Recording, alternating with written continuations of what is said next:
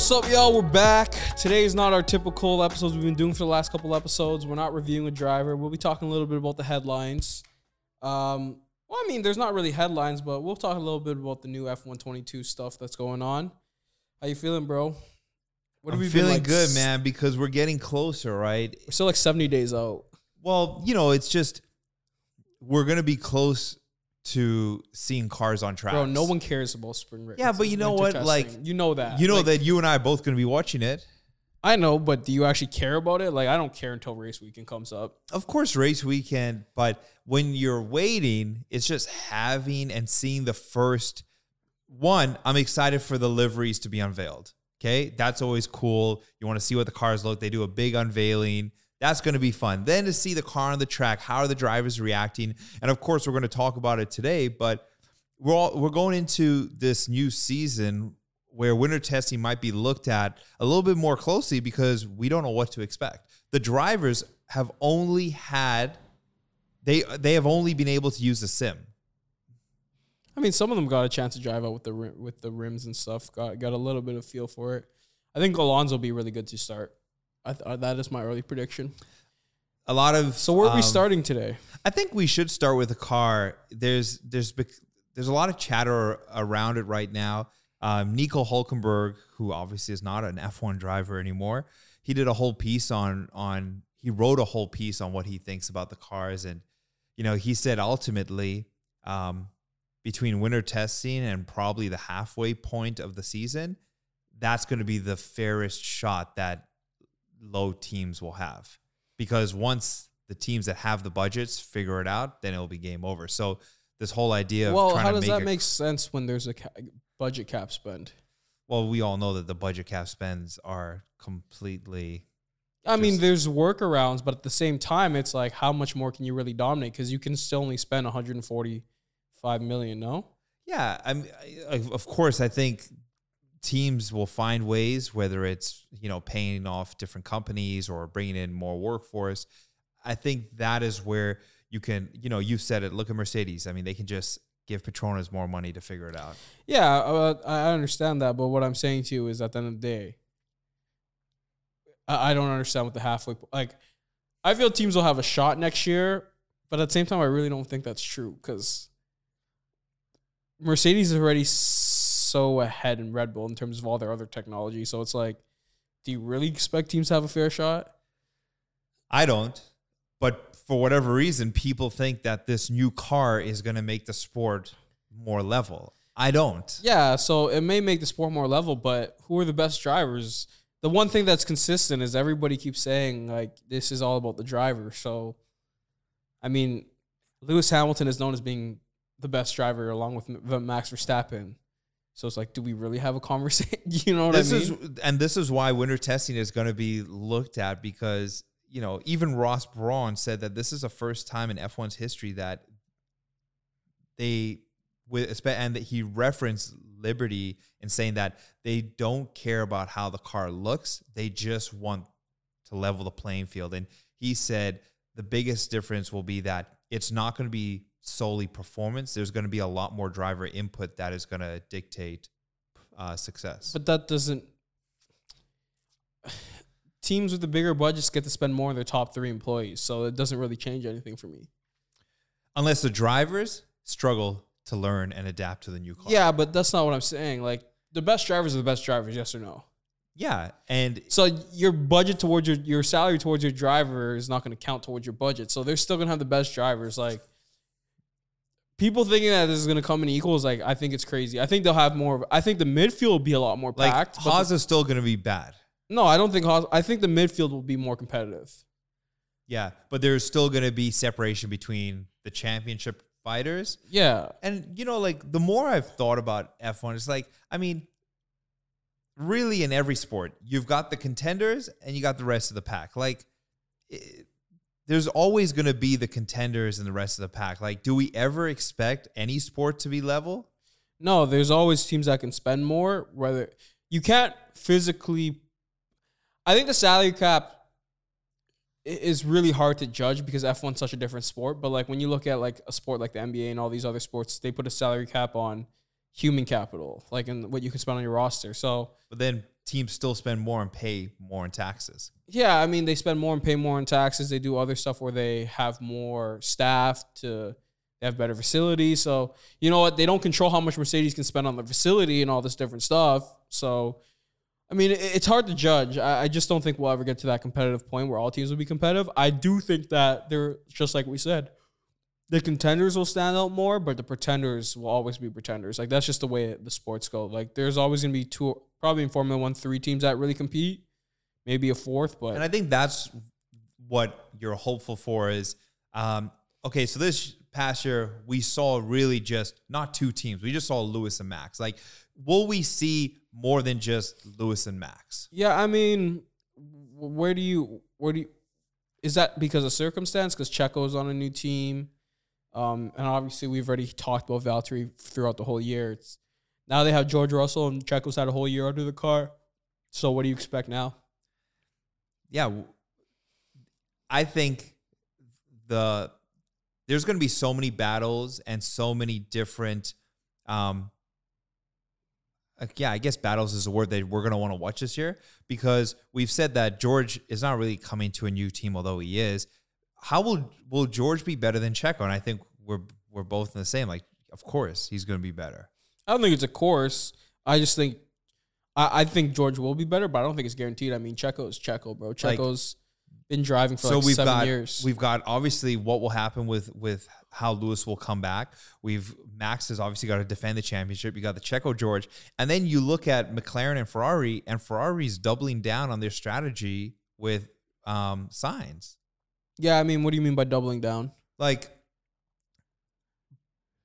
I always felt that Sainz was there as like he's just a placeholder till we find someone. That's what I initially felt and got when they signed him.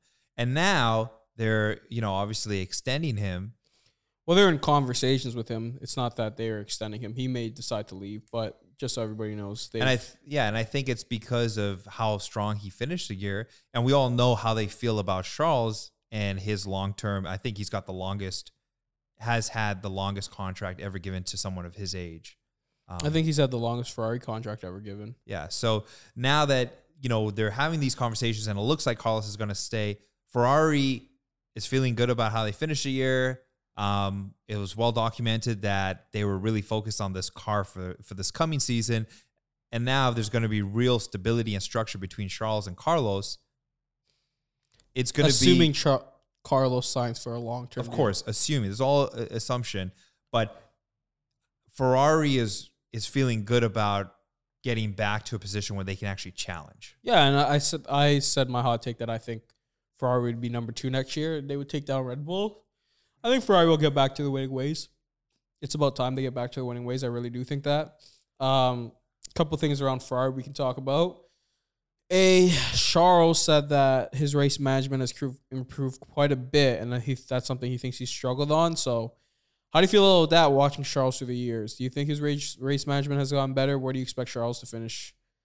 I think, and I mean, I did not spend as much time watching Charles as I did, obviously, Lewis and Max this year. But in going back and watching it, I think Charles, I don't think he took a step back this season, but I really don't think he actually went forward this season. I think it was much of very, very average season for him. He had a pole. Yeah, he had a pole, and obviously we saw what happened in Monaco. So let me ask you this: Why did he have an average season? How can you really even judge his 2020 season when the car was a disaster? Because I don't judge the 2020 season because the Ferrari car was it was a hot mess.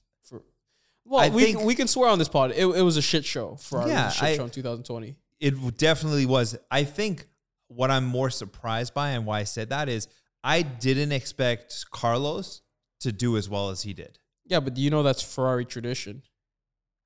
In what sense? The new driver always beats the old driver every single year since Kimi Räikkönen. See, I didn't know that. Yeah, so think about it. Vettel beat Kimi. Kimi beat... So wait, since Kimi, since new Kimi. drivers come in and beat the current driver. Okay. Well, Charles beat Vettel last year. And you think there's 2 years ago? You think there's legitimacy behind that? I mean, it seems like it's tradition, right? I mean, it's just happened crazy. 4 times in a row. So, see, I didn't have that in my mind, but I definitely. So, I've been on record on the pod saying that I think Sainz is trash, and then Sainz has come back and shown that he's a good F1 driver. That is why I was kind of influenced in the way of, Charles is good, but I mean, even Marco Helmut said that Carlos debunked the Charles myth, but it's like Charles is in his 3rd year of F1, so are we really putting a label on Charles yet? Yeah, and that's the upside in Charles is he's a young talent, right? Like extremely young talent. I want to get back to like he's very young, but I want to get back to why did you think Sainz is bad? Like he showed nothing to say he's a bad driver. Performed well in McLaren last year. He's in a new car in Ferrari. He's like, what made you think Carlos is bad? Like, was it for you only Lewis and Max and everybody else sucks because they were 1 and 2? I mean, there was definitely a lot of that. But if I think back to why I thought Carlos was washed was... How's he washed? He's like 28. Exactly. But I used to, in my mind, I was like, this guy's washed. He's jumped from team to team to team. And I think that's in my mind was like, why hasn't he found a home? Well, even from Toro Rosso. Okay. Then he went to Renault, right? Then he went to Renault. And then he went to McLaren. So he's only upgraded. Ferrari. So what are you talking about? It's, it still feels like a lot of jumping, especially from Renault, McLaren, Ferrari. But what I'm saying, he's upgraded every single time. He hasn't taken a step back. So what do you mean by like I'm curious to understand where you think he was washed, like performance wise, or you just didn't. I always in my mind I feel like wherever you are, you need to find like you shouldn't spend that much time jumping. I mean, he's had 4 teams. Yeah, but he's gone to better teams though. So what's the conversation? But 4 teams at 27. Yeah, but he started off at a junior development team. He went to the 4th best team, Renault, Renault's known for being a competitive mid-pack team. Then he went to McLaren, which is considered one of is a higher team. Now he's gone to the biggest brand in Formula One, you would argue, for Ferrari. So it's like, if someone keeps upgrading, I don't understand. Like, we don't have to stay on this topic much longer. Yeah, I just don't understand where you think he's bad from. I think because of Ferrari's recency, like, I feel like McLaren or Ferrari isn't that much of an upgrade. It is though. Ferrari is Ferrari. Ferrari has the biggest, of course. Ferrari has the biggest budget, the biggest about, and I won't go there, but yeah, they are rich in history. But but they had one off year. It's really been the last 2 years. Was last year really an off year? Was 2021 really an off year? We've said it. Like, if Ferrari's not challenging, then... I know, but I'm saying they were challenging in 2019. 2020 had an off year. They had to bounce back. They had to get the car aligned in this year. So, like, how many off years did they really have? Then maybe it debunks the theory. I was not high on Carlos. As you watched the season, he showed why he's a great driver. Okay, we have a bigger question now, though. But where did Ferrari somewhat become a McLaren? Like, isn't Ferrari still the biggest brand in F1? Like, are we? Am I missing something? Like, I actually don't think they're the biggest brand in F1 in terms of legacy and historic. Like, isn't driving Ferrari still the biggest privilege, the biggest brand to drive for? I think in that aspect, yeah. But as far as the biggest brand in F1, I think if you look at everything else, from merchandise sales to, I don't think. Sure, maybe, but I'm saying back to my original point. He went from Toro Rosso, junior development team, to Renault, a bigger brand, McLaren, a bigger brand than Ferrari. So, like, his moves have been upwards; they haven't been downwards. If he went from Toro Rosso, did you not to feel Ferrari, like he was almost forced out of McLaren because him and Lando were starting to bump heads? Maybe so. See, that was like. There was definitely some friction there, and I felt like it. I didn't think that Carlos Ferrari wanted to stay. I think Ferrari made a very competitive offer and signed him early in the season. Yeah, definitely. But I think initially Carlos wasn't looking to leave McLaren. It was almost as if didn't he re-sign in like December before didn't he re-sign like early? Sorry, not December. I'm thinking of different timelines. Didn't he sign early in the season to Ferrari, and that put Seb in an awkward position all year? He re-signed quite early. I think he wanted to leave McLaren. I mean, you have to look at historical context. It is an honor to race for Ferrari. That, like, even Lewis has talked about it, that he wanted to race for Ferrari at one point too, but that probably won't happen at this point. unless he goes to Ferrari for 1 year as a legacy play and he's still at a top form and Mercedes doesn't want him. I think amongst drivers, racing for Ferrari is always going to be special because of their history. Michael Schumacher, that is highly talked about. Yeah. I mean, I just don't understand the Carlos Sainz slaughter. But I think regardless now that they're doubling sorry. down and they're not prioritizing a number one driver, we're going to see a return that is... I don't think there was a number one driver this year, though. It didn't feel like it. It didn't feel like it to me. However, based on everything with Charles, you would just automatically think that he was first. Well, they think he's the future, but I think number one drivers are different in some different teams. Like when you're competing for a championship, I think you have a clear-cut number one, but I don't think Ferrari ever thought they were actually competing for a championship. That's just my own take. It's not facts. Like, you think McLaren actually, like, think about McLaren, Ferrari, and all these other teams. The only clear number one drivers we had were Lewis and Max.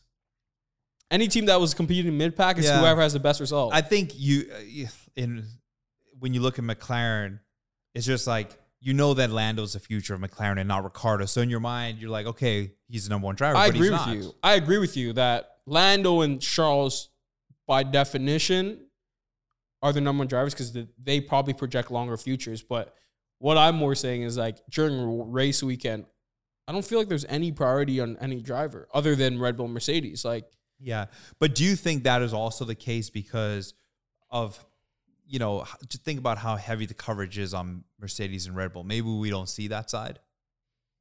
McLaren and Ferrari. Yeah, I'm not talking about coverage. When you think about race, when Danny's doing better, do they ever ask Danny to change his strategy? It's always about who can finish higher. I mean, you're just fighting for points at that point. You don't have the luxury of being... I mean, they give no indication that they do prioritize But that's what I'm saying. We can't speculate around media. We can only see what we see, right? So when you look at the data given to us, have you ever seen, like, you see it when Ferrari's like, okay, Carlos says he has more pace, go let him chase, and then if he doesn't, they let Charles catch up and take his spot back. Yeah, outside of 1-2, when you look at the mid-pack, there isn't really a clear number one driver amongst any of the teams. There's always even Alpine. Favorite. I mean, you think is Ocon the future there? Is he? Maybe not. But I don't think Ocon's the future. No. I don't think Ocon's it. I think Ocon has a very Nico Hulkenberg-like career. I could be wrong. I think he's talented. I think you have to be talented to drive for Alpine and win a race like he did. He's shown he's talented. But if you don't have a Lewis/Max talent and what people think of Lando when people think of George is like, do you lock in? And what people think of Charles? Like, who's the future if you don't think that highly of those guys? Mercedes had Ocon. So, because Esteban, I know, he was a test driver for them. So when you look at the young core, right? So let's go Lando, Charles, George. You have to add Ocon in there. You have to add Mick. Yeah. But Lando, Charles, and George are like the clear leaders of the young core. I think Charles, you have to throw Charles in there. Okay. I mean, he's where do you think Charles actually... In 2019, he was very competitive. And, Okay. I mean, Ferrari had their own question marks around their car, and they obviously paid for that. But when he was in a competitive car, he was competitive. He beat Seb. It's not like Seb is a joke. Yeah. And when you do look at this young core, there's always been a lot of turnover in this sport, but this young core feels like it's here to stay. And I feel like the sport is branded quite a bit around them that they're not going anywhere either. Yeah, I don't think... Those guys have at least another 4 years in F1. Even if they have 2 bad years, some team is still going to gamble on them and see what they look like. They're young talent, and F1's moving towards a younger audience, and it's moving towards younger drivers. When you kind of look at Charles, he's at very high points. He's at some low points. I think you look at the same with George. George is very talented. He's shown what he can do in that one Mercedes car, but I think George has the shortest leash out of all of them. I would say. I think Lando and Charles already proved they are capable F1 drivers. They haven't proved they're world championship level drivers yet. They look like they're on their way. Obviously, Max is a world champion. Max is in his own tier. Let's not mistake that. But I think George still has a lot to prove. He's proven with opportunities he's given, but he still has a lot to prove. Well, let me ask you this. What would you prefer? To have come into the sport and gone into a good team like a Ferrari I already thing, know or your question. George's route. Because, those other guys, at times, George was probably like, man, like my boys are in these better teams, they're doing well. Now George is going to leapfrog all of them. I wouldn't say he's going to leapfrog them. He still has to be a better driver. I prefer George's route because you actually get to learn the ins and outs of cars. You get to you don't take the sport for granted because he's been in a position where his car has sucked. He has to work the hardest out of all of them to even be competitive. He also has to have a lot of input in the car. You get to work with so many different people at a different level. But I would much prefer to take George's route because you get to feel the licks. I mean, you could argue that that's not the success for a world champion because you look at Lewis and Max, they both joined successful teams and they're world champions. But I mean, Michael joined a small team. He joined Benetton Renault. That's what I think I have really come to like about George's route is the fact that he's done it at Williams, which makes him really appreciate where he's heading. And we saw it at Secure because in one race, look what he was able to achieve. I mean, Mercedes was classes ahead of everybody, but he showed he could beat his teammate. He made Valtteri look bad. He also came back and showed he had fight after he had, obviously, the mistake in pit stop and the puncture. So I know, just terrible luck, which was just like, felt like George always has this bad luck round, but still was able to fight. And that's what you love to see.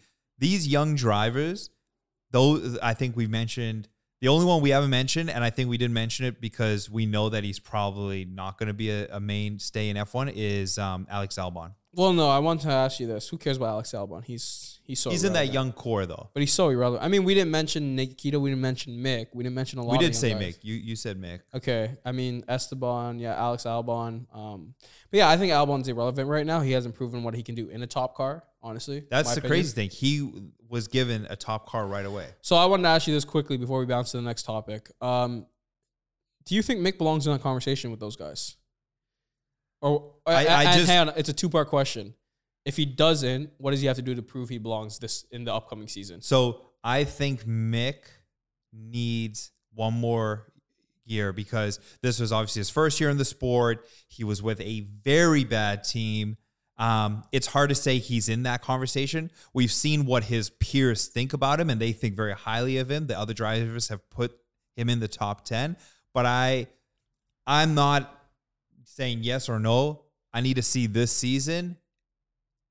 Second year in the car, new car, second year in F1 to really say, you know what, Mick is going to be in a top racing team in the next 3 years. So you need this season to prove it. Because it's hard to really say, like, they were in a terrible car with used chassis and like, hey, I agree. We haven't really seen what he can do in an F1 car. I agree with you. I think he needs a year to prove it. Some people already put him in that young tier that's going to be really good. But I mean, Mick still got a lot to prove. Like, what could Mick have done in a Williams car, right? Like, yeah, I don't know. It's hard to say. I just do think that he's shown some bright spots. Obviously, making it 2 Q2 and a Haas he's obviously beaten Nikita, so he's shown that he has flashes of potential. I think he needs this year. I think this year is a big year for him to either really put him in that stratosphere or he'll sit in his okay. How do you think these teams and principals really evaluate his talent when you know that he's not really got a fair shot or he's not on a level playing field? Right, like we talked about, I think there's a lot of data.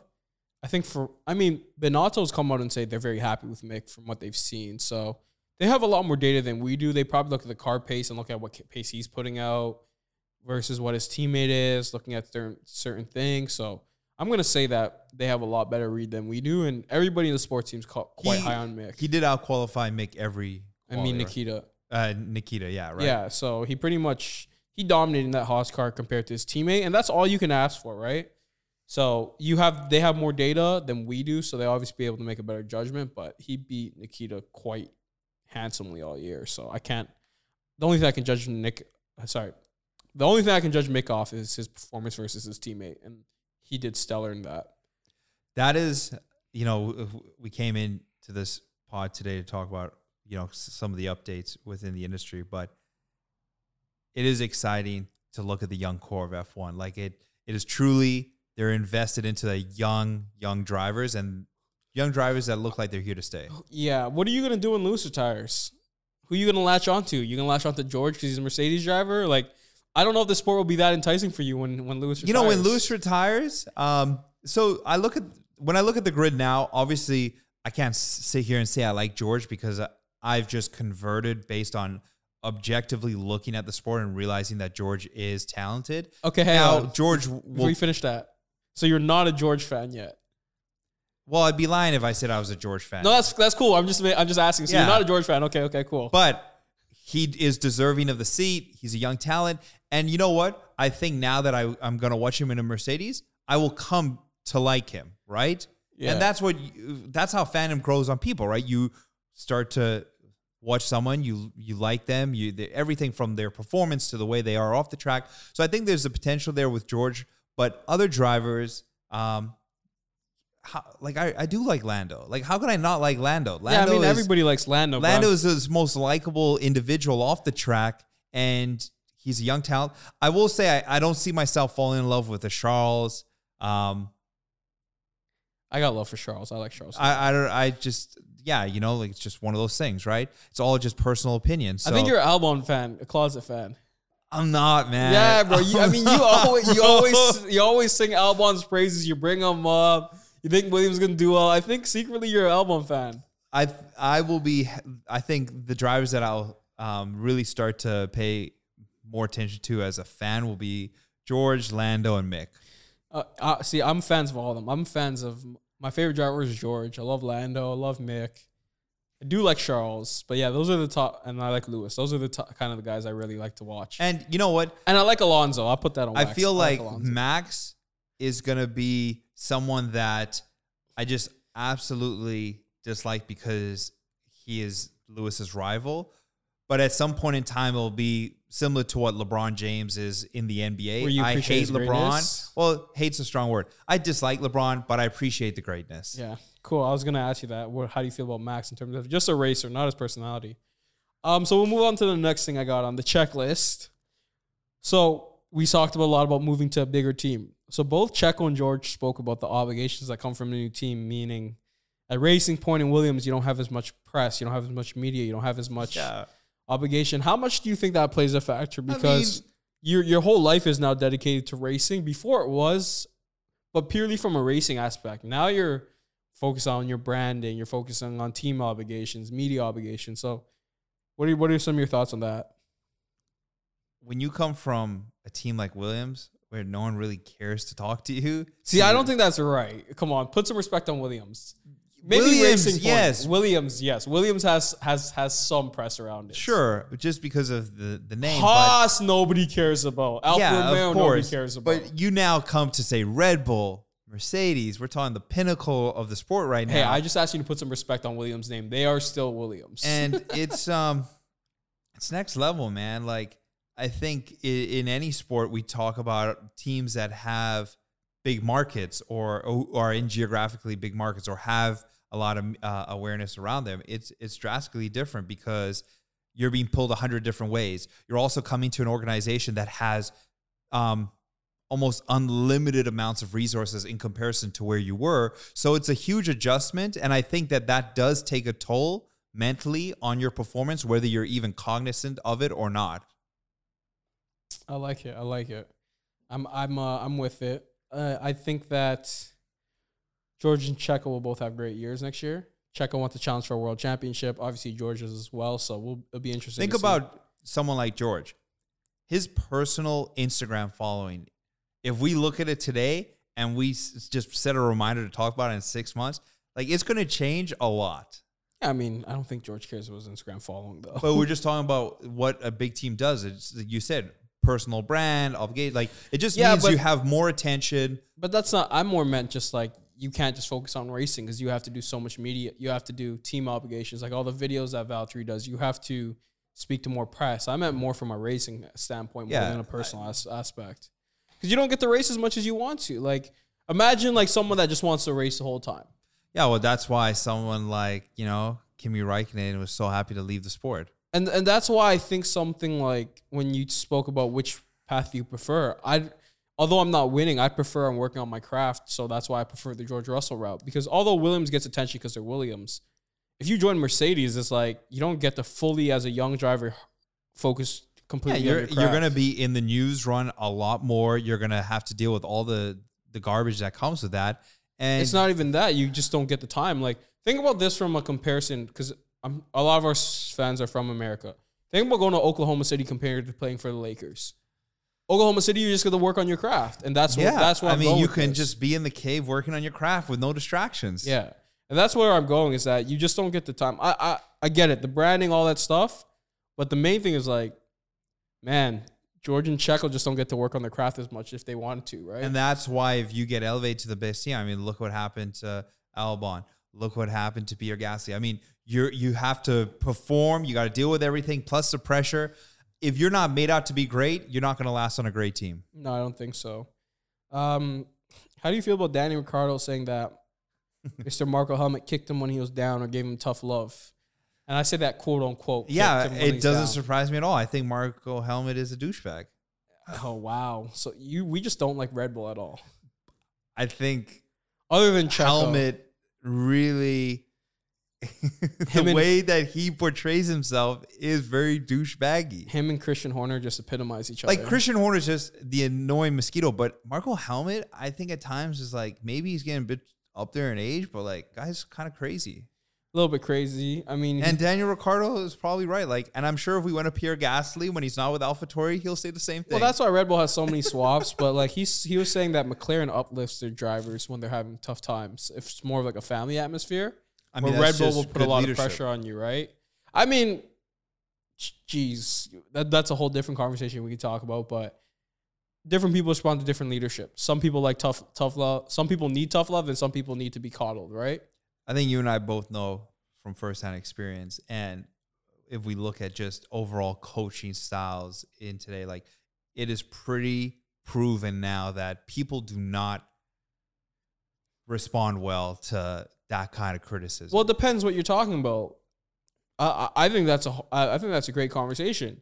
There's being blatantly disrespectful, and then there's just being honest and blunt. Yeah, being honest and blunt is one thing, but talking to someone in a derogatory manner or swearing at them. But that's not what he's saying.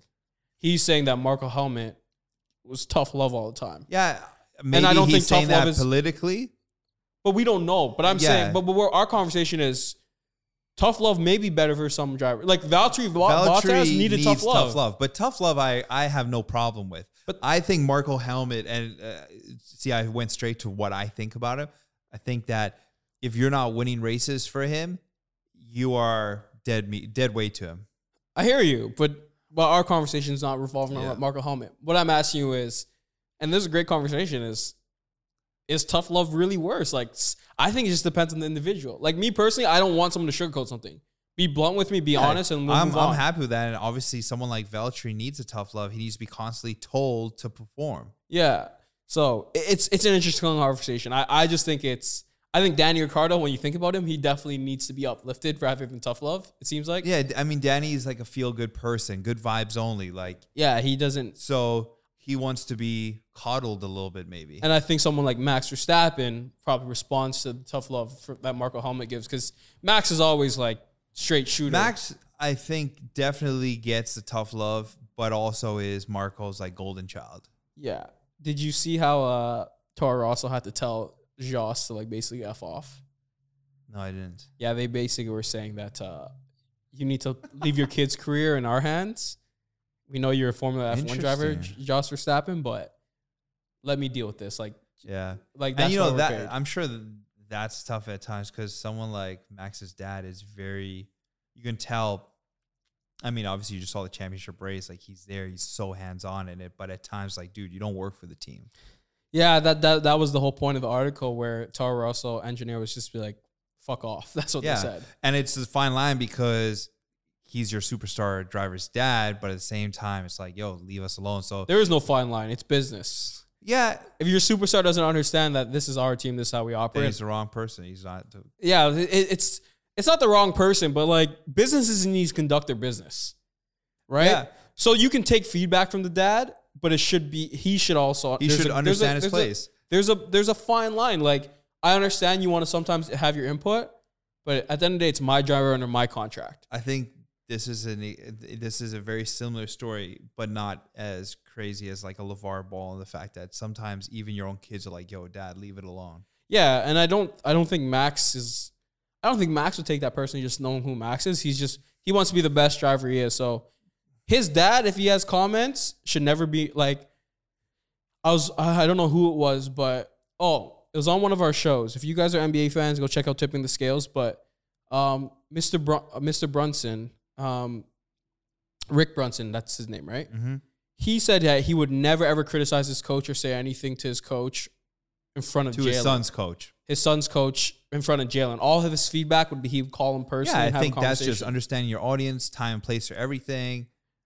But even then, he's like, I would never interfere with the coaching because they already have a job it is. And, we'll get back to Formula One, but the whole point is that it's crazy to think that Toro Rosso actually accepted it because in my head, can you imagine Joss was all over Red Bull this year? It's like, just let Max do his thing. If you give the feedback to Max, if Max thinks it makes sense, then Max will bring it back to us. That's how it really should be. And that's where he has to realize what role does he want to play. Does he want to play Max's dad or does he want to work for an F1 team? Yeah, I mean, you got to play dad first. Exactly. And then if you got to roll at Red Bull, that'd be a whole different story. Everybody would just be questioning Red Bull. And that's why this year, you've said it with Ferrari, like, I think Red Bull, and maybe I'm just optimistically just crazy, but I think Red Bull's going to struggle this year. See,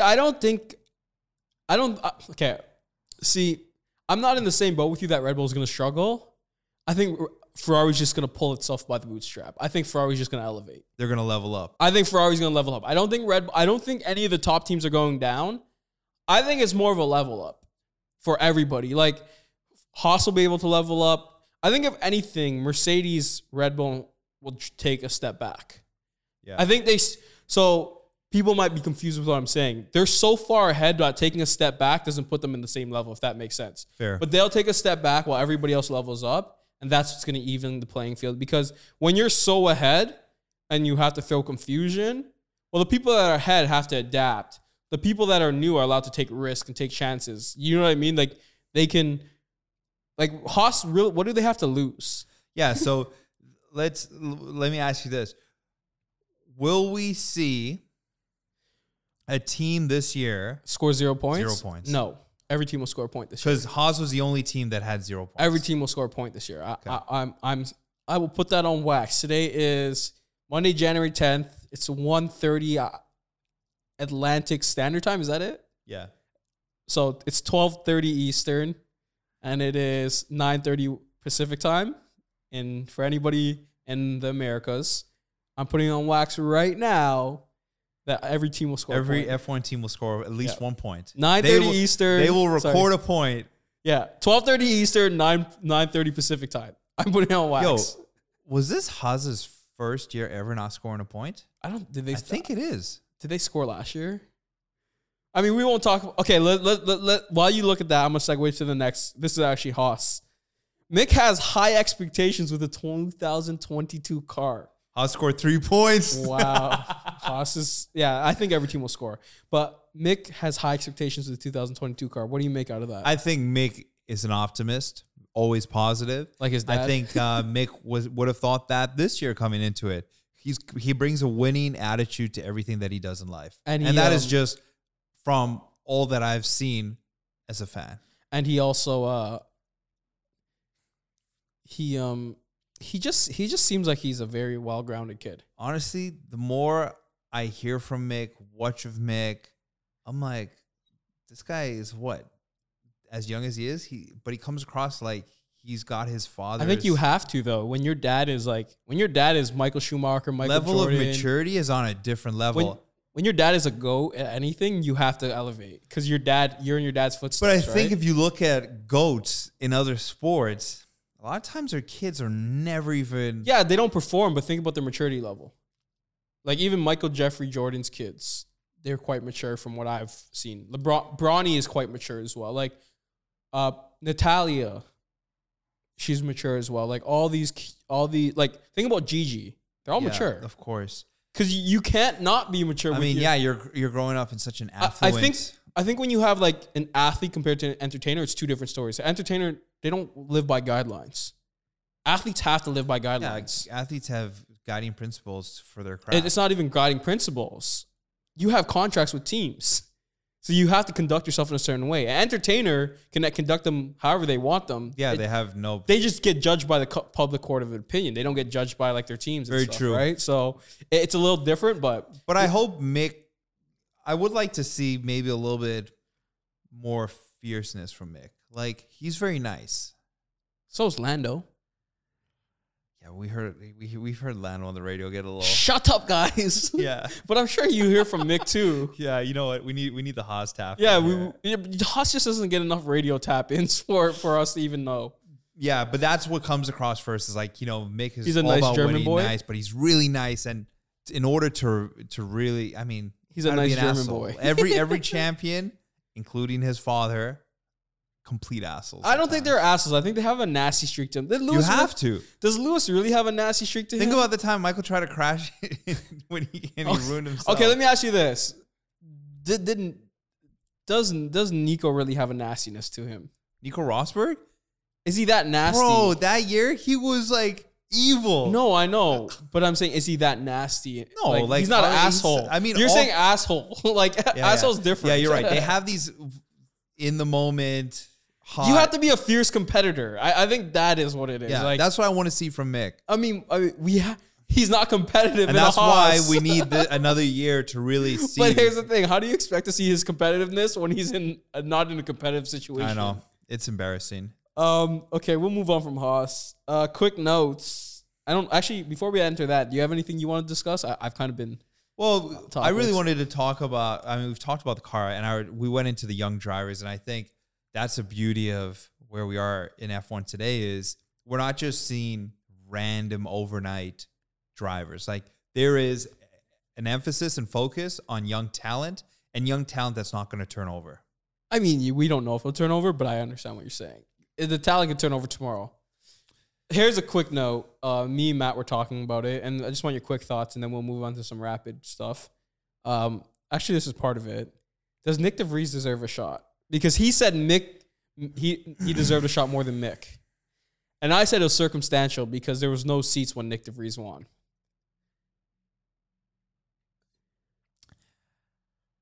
You know what? Nick DeVries has climbed the mountaintop and he's followed the steps to get to F1. F2, FE. So I think, when you look at Nick DeVries, I mean, why shouldn't he get a shot? And I think if I'm looking at the grid right now, Okay, so Nick or Nikita? I'm taking Nick DeVries. I think so too. And you know what? I'd probably even take Nick DeVries over Esteban Ocon. Oh, I think you're crazy. Also, Ocon's proven he's a good but F1 driver. the thing with Ocon is he plateaued? Sure, that's the thing. But is Alpine looking for instability? No, listen. Alpine's definitely not. And I was just saying, just take away Alpine and where they are right now. If you look at just upside, Upside. Okay, fair. But here's my thing, right? So you're right. Nick DeVries has climbed every mountain. He's been F2 champion. Do we call it FE or are we calling Formula E?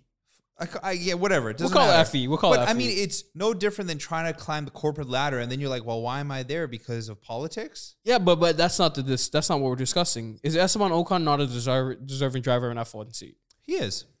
So Nick is an unknown commodity. He's an unknown So who commodity that isn't has deserving? upside. So my whole thing is, who isn't deserving of an F1 seat? There's only It's one hard person. to say Nikita. There's two. I mean, There's- listen, I say, again, with Nikita, I'd be quick to say, yeah, Nick's better. But again, I'll give Nikita one more year. But Nick won an F2 championship. Nikita finished fifth. I feel like Nikita. No, he finished fifth. That was I said third, but I was Okay. wrong. He finished Okay, fifth. fair. The only other driver I would replace him with is probably maybe Valtteri. No, you're crazy. Valtteri's proven he's an F1 driver. Yeah, but where are you gonna? I'm just thinking plateaus. Valtteri's hit his Okay, plateau. but that's not what we're discussing. We're talking about who is actually deserving of an F1 seat. There's 18 people that are deserving of an F1 seat. I can name all 18, but you know who they are. The only two people that are questionable if they have earned an F1 seat Joe? are Joe and Nikita. Yeah, And you could throw in Mick. Mick won though. Mick won F2, but I'm talking about right now who's in F1. Yeah, I think if you haven't come, it's really you should win F2. But what about Yuki? Is Yuki deserving an F1 seat? What you've seen this year? they re-signed him. I would say pretty early. I think Yuki deserved a seat. I think he showed he deserved a seat in his rookie season. But If yeah, Mick I mean, doesn't, Yuki Yuki is does. showing flashes. I think Yuki's downfall is just the fact that he's immature. Yeah, so that's what I'm saying. But realistically, the only two people that you probably question on the grid right now is Zhou, but we haven't seen him on the grid. So I'm not really going to question him. The only person I'm questioning on the grid right now is Nikita Mazepin. Yeah. And you know what? Sorry, I forgot about my boy Daddy's Money. How could we forget? Actually, hold the conversation. Hold the conversation. Nikita, yes, should still be there. He's deserving. Lance Stroll, I think Ryan's on the wall, man. If he doesn't have a great year this year, But his dad has paid his way at every level. I think no, his dad didn't pay his Racing Point year. but I think it's time that The critics, listen, Lance, you love motorsport. You love F1. Your dad loves F1. I think at some point in time, and for Lance, like, there's not a knock against him. It's like, maybe you can be great in the sport in another position. No, Lance maybe it's not racing. listen, Lance can drive. I just don't think he's just F1 caliber. And maybe it'll come out later, but like Sebastian Vettel, I'm surprised hasn't been a little bit more vocal with the situation. Let's send Lance to IndyCar. Oh my God. So do you, you know what? After having this conversation, bro, I think Nick DeVries might be the next Aston Martin driver. Think about it. Aston Martin, Mercedes has close ties. Dude, that's Nick crazy. DeVries is a Mercedes test driver. I think Man, his I'm next team actually may be shocked, Aston Martin. though. I'm shocked that Nikita finished 5th. Let me ask you this. So, bro, maybe because we've talked about this briefly, but I was mistaken on Nikita Nikita. is there because of the money. He is there because of the money. He is Look, there. okay, let me read you his racing record: 21st last year in F1, 5th in F2, 3rd in F3, 18th in F2 the year before, GP3 2nd. When's he ever won? He's never won. So then how is he an F1 driver? Yeah, I was wrong that. I could have swore he was second, but Holy. he was fifth. I, in my mind, thought he had done better at the F2 circuit, but But let me ask you this, though. Does Lance Stroll deserve a seat over Nick DeVries as of right now?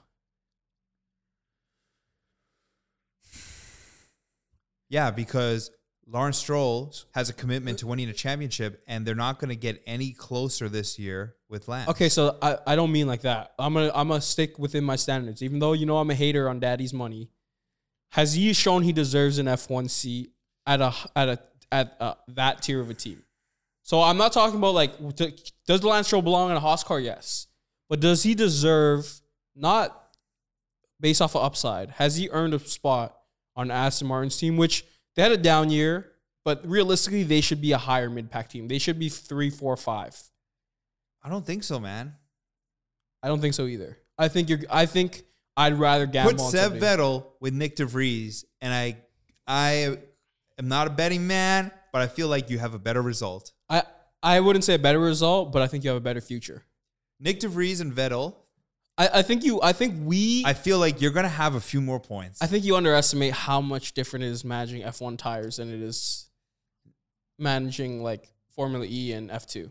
Because that's the biggest thing. Like, think about Formula 2. Zhou, when we had him on the pod, said you're in third gear in F1 compared to yeah, of course. when you'd There's be in fifth gear in differences F2. for sure. But I think if you look at Nick DeVries and you look at his track record, it's pretty good, man. It is. Nick DeVries is a talent.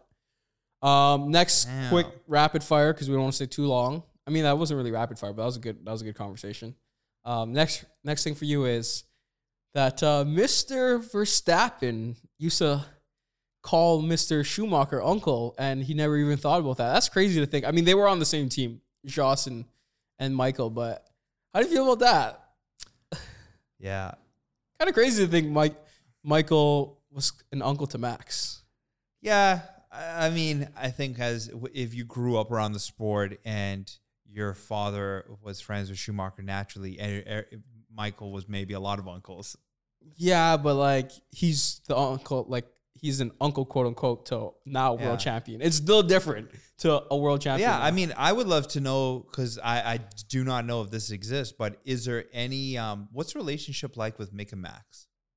I'm pretty sure they're friends. It seems like they're friends. They talk about each other here and there. When they Mick- were asking drivers who they wanted to win, I think Mick did pick Max. Yeah, right? him and Max are friends for sure. They grew up together a little bit. So then, because I haven't seen it publicized too much, but I wonder what Mick and Lewis are like.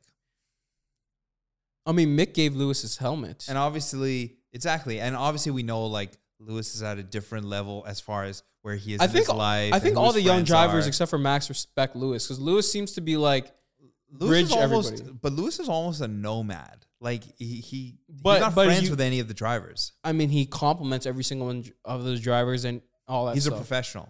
He's not a professional in terms of that aspect. Lewis just generally brings peace, love, and flowers to every single part of his life, bro. Come on, He bro. has said that he's not friends with.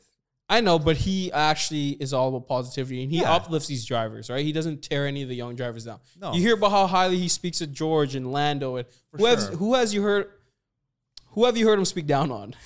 I mean, no one. Exactly. Lewis so is a consummate. I think professional in that all aspect. drivers respect Lewis. Here's a better question for you: would Max have got Michael's vote, or would Mercedes, a German engineer, have got Michael's vote for this year's constructor/drivers championship? Run it back. Who would Michael Schumacher have been pulling for?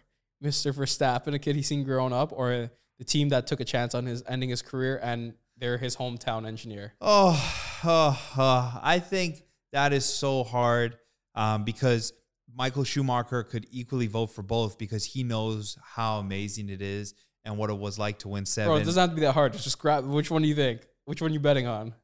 I think he would have gone for Lewis. Yeah, okay. I think he's picking Max. He's seen Max growing up. How do you feel about George saying the bottom teams may come out higher? Like, we've had this long conversation. I'll leave my last note. What do you think? Bottom teams may come out hot from George Russell. I said it right off the jump, bro. Nico Hulkenberg said that the start of the year, it's going to be really But that's not what I'm asking you. Do you think it's coming true? Yes or no? You think an underdog team starts off? I think after the first 3 races, there will be at least one driver we're like, where did this come from? Not what I'm asking. Is Alpine number 1 after race 2? Yeah, I think it's 100% is it possible? True. Yeah. Okay. I like the take. Because I think am there's pretty confident that after race 1 and 2, for sure, there will be a driver. Let's be more a realistic. team. Race 5 races is 25% of the year. Nah. See, race 2, I agree with you. Race 5, no way in hell. There's no way in hell because, especially if we're talking like a Lewis Hamilton, like it's not first few races, an adjustment period. Yeah, that's why I think it. Does Lewis even come back in racing shape? Like he's been Lewis radio is coming silent. back locked. I don't mean like racing shape. I'm like, Locked. I think he's taking a longer break from F1 than he would any year because of the way it ended. Bro, I think Lewis is in the lab like an Avenger right now, bro. Tapped in, locked in the lab, bro, in the sim. For anybody that knows, Kurt just started watching the Marvel Universe, so that's why he said an Avenger. But I will say this. I think he's going to dominate the World Championship. I think it takes him 3 or 4 races to get acclimated. I think he's coming in locked in after like race 3. That's what I think. I think George is going to have his number in the first little bit of the season. Because I think George is hustling more than him right now. And I don't blame Lewis. I mean, after what happened in Abu Dhabi, I'd want to take a long break from the sport too. I was robbed. Yeah. You know what I mean? Like, if Lewis comes back and looks bad, it's going to be very hard. no, it's not going to be hard, bro. I'm going to have a bad taste in my mouth. Okay. Is there anything else you want to talk about on today's pod? I think this has been, last few pods we've gone at deep dives, but today's been kind of all over the world, man. I mean, today was an all over the world podcast. We decided to talk and about I a liked bunch it. of I loved it. I don't know if there's anything else to talk about other than the fact that I'm actually genuinely excited about winter testing. I'm excited to see. I'm definitely not excited for winter testing. I don't care. I'm excited to see the teams unveil their cars. I'm excited for that. I'm excited for that. Yes, the car looks futuristic and ugly and all the rest of it. But you know what? Seeing the team colors. Yeah, but that's what people said about the Halo. And the Halo, I think the Halo looks good now. It grew on people. Oh, yeah. When I see cars without the Halo, I'm like, they look ugly. Yeah. So who's your biggest mover in the Constructors Championship next year? Alpine. And where are they? Alpine finishes 5th. They finished 5th this year. No, they didn't. Yes, they did. No, bro. Yes, they did. 5th. They finished 5th. They beat Toro Rosso. Mercedes, Red Bull, Ferrari, McLaren, Alpine. Oh shit! Stop, bro. Come on, bro. Oh shit! Okay, so who's your biggest mover? Okay, hold on. Let's redo this. Who's my biggest mover? Oh my god, they did finish fifth. Who's my biggest mover? This is bullshit, man. It could be down. You know what? Actually, no, I don't want to go down. I'm gonna bring the positive energy. My biggest mover is man. Who's really gonna get ahead of those five?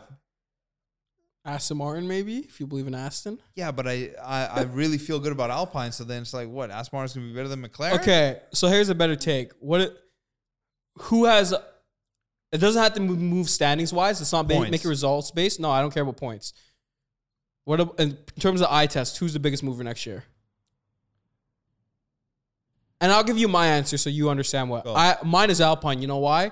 Alpine's going to be competitive with McLaren and Red Bull. Because I think it'll be Mercedes 1-2. I think Alpine, because Alonso raced on 18-inch wheels back in rallying, or I think it was rallying, and he understands those tires more. I think he'll bring a lot to the table with his experience and adjusting to new cars. Because he's been through like 3 eras of F1. Yeah. I think they'll be very competitive next year. So I think Alpine will be my biggest, I guess, competitor / mover, however you want to phrase it. And you know what? That's where I was going, not realizing they were fifth. But when you look at the point differential, there was 275 at McLaren, 155. I don't see that much of a gap. I think Alpine is going to be way more competitive. But if I had to pick a team that's not Alpine, then it's going to be Ferrari, man. I think that Ferrari is legitimately going to be contending. Okay, Ferrari's going to be contending. What about our draggers? Who's making the biggest move as a dragger? They still haven't fired my boy Gunter.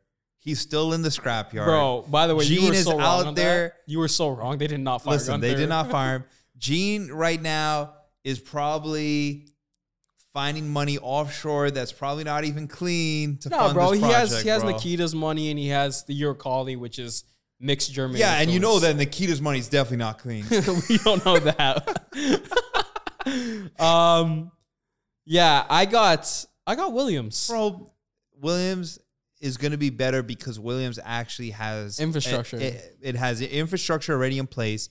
Listen, I'll say that Haas has better drivers just because Mick makes up for Nikita than Williams. But Williams they're going to have a better car, bro. Okay, and who's going down? Aston Martin. I think it's all backfiring for I think Aston Martin stays put. I think Alfa Romeo is better than who do you think I'm going with who's dropping? You're going with Alfa. I'm going with Alfa easy. I love Joe. I'm a fan. Rookie. Not going to have a great year. A lot of learning bumps.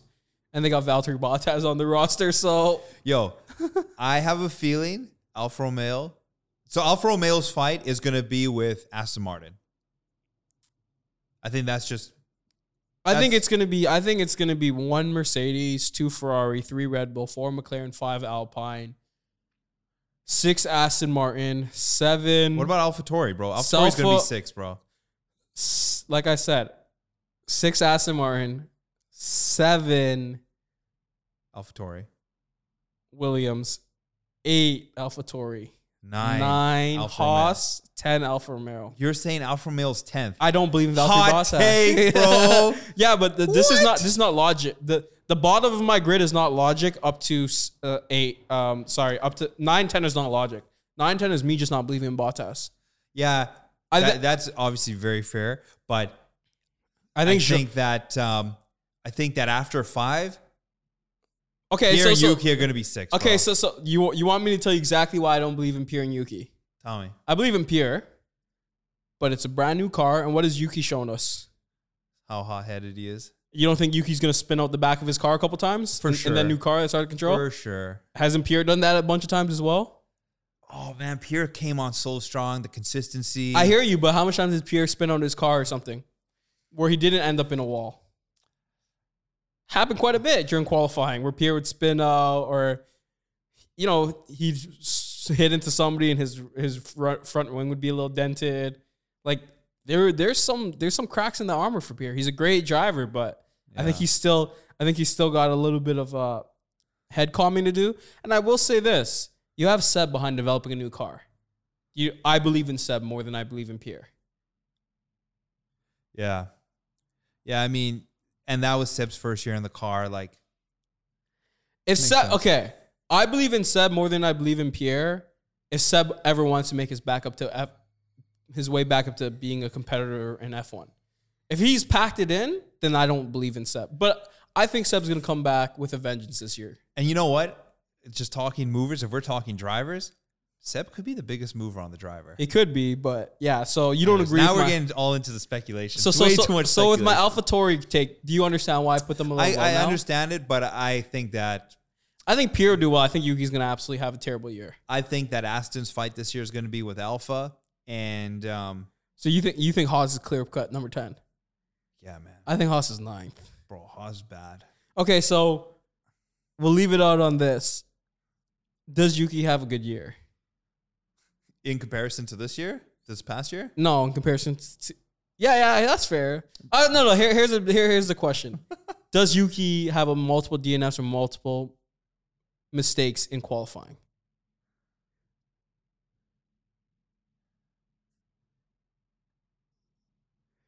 Dun, dun. I wish I knew the Jeopardy song because I just playing it. I'm trying to think how many DNFs he actually But had. think about how many You know times he what? spun out and all that stuff. I think Yuki is. There's a reason they signed him again. I think Yuki is better, man. I think Yuki needs 2 more years.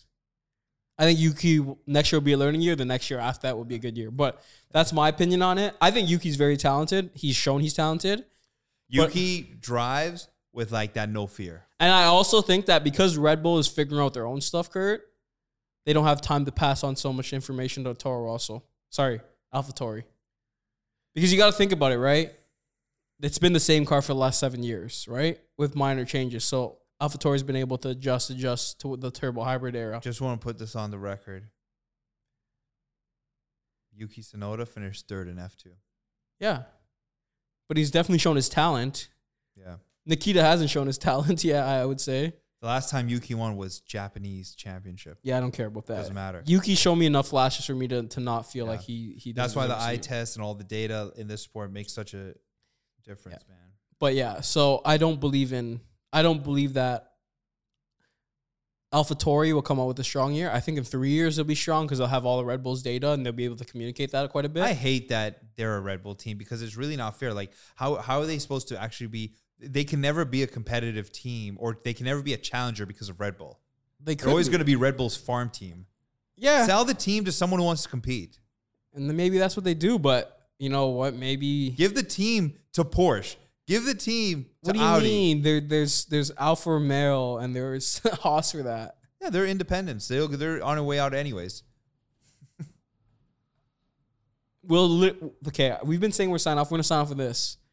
When does Lawrence Stroll pull out of F1 if they're not successful? Oh no, Lawrence Stroll is will try to go broke trying. You think so? Bro, Lawrence Stroll is addicted to the sport. He's I'm saying in been 3 around. years he's out. If No. they don't compete for a championship, he's Lawrence out. Stroll will always be tied to the sport. He may not be the majority owner anymore, but he will be there somewhere. No, I'm talking about where he's actually the face and stuff. When does he pull out and say? When he's not the face? Yeah. Like 3 years. How much do you think Toto makes compared to Gunther? Like out of 10, like if Toto was 10 million, how much is Gunther? Like Bro, like a two? Toto is also, I think, owns what, 30% of the team? No, that's on the salary wise. Like, so let's say Toto's paid 10 million. What is Gunther paid on his Total scale? salary might not be that high though. No, I'm saying if it was 10, what scale would you put Gunther's on? I think 20% of it, 30%? At 10%. I think Gunter makes $1 million. So 10%. no, that's not what I'm asking you. To compare to Toto scale, how much does he make? Does he make 20%? So if Toto only makes 5, that means he would only make 20% of 5, which is $1 million. If Toto makes 10, that means he make $2 million. Gunter makes 10%. Oh, so you think he makes $500K if Toto makes 5? That's right. That's fair, and we'll leave it at that. All right, that was a good one. Peace. Peace.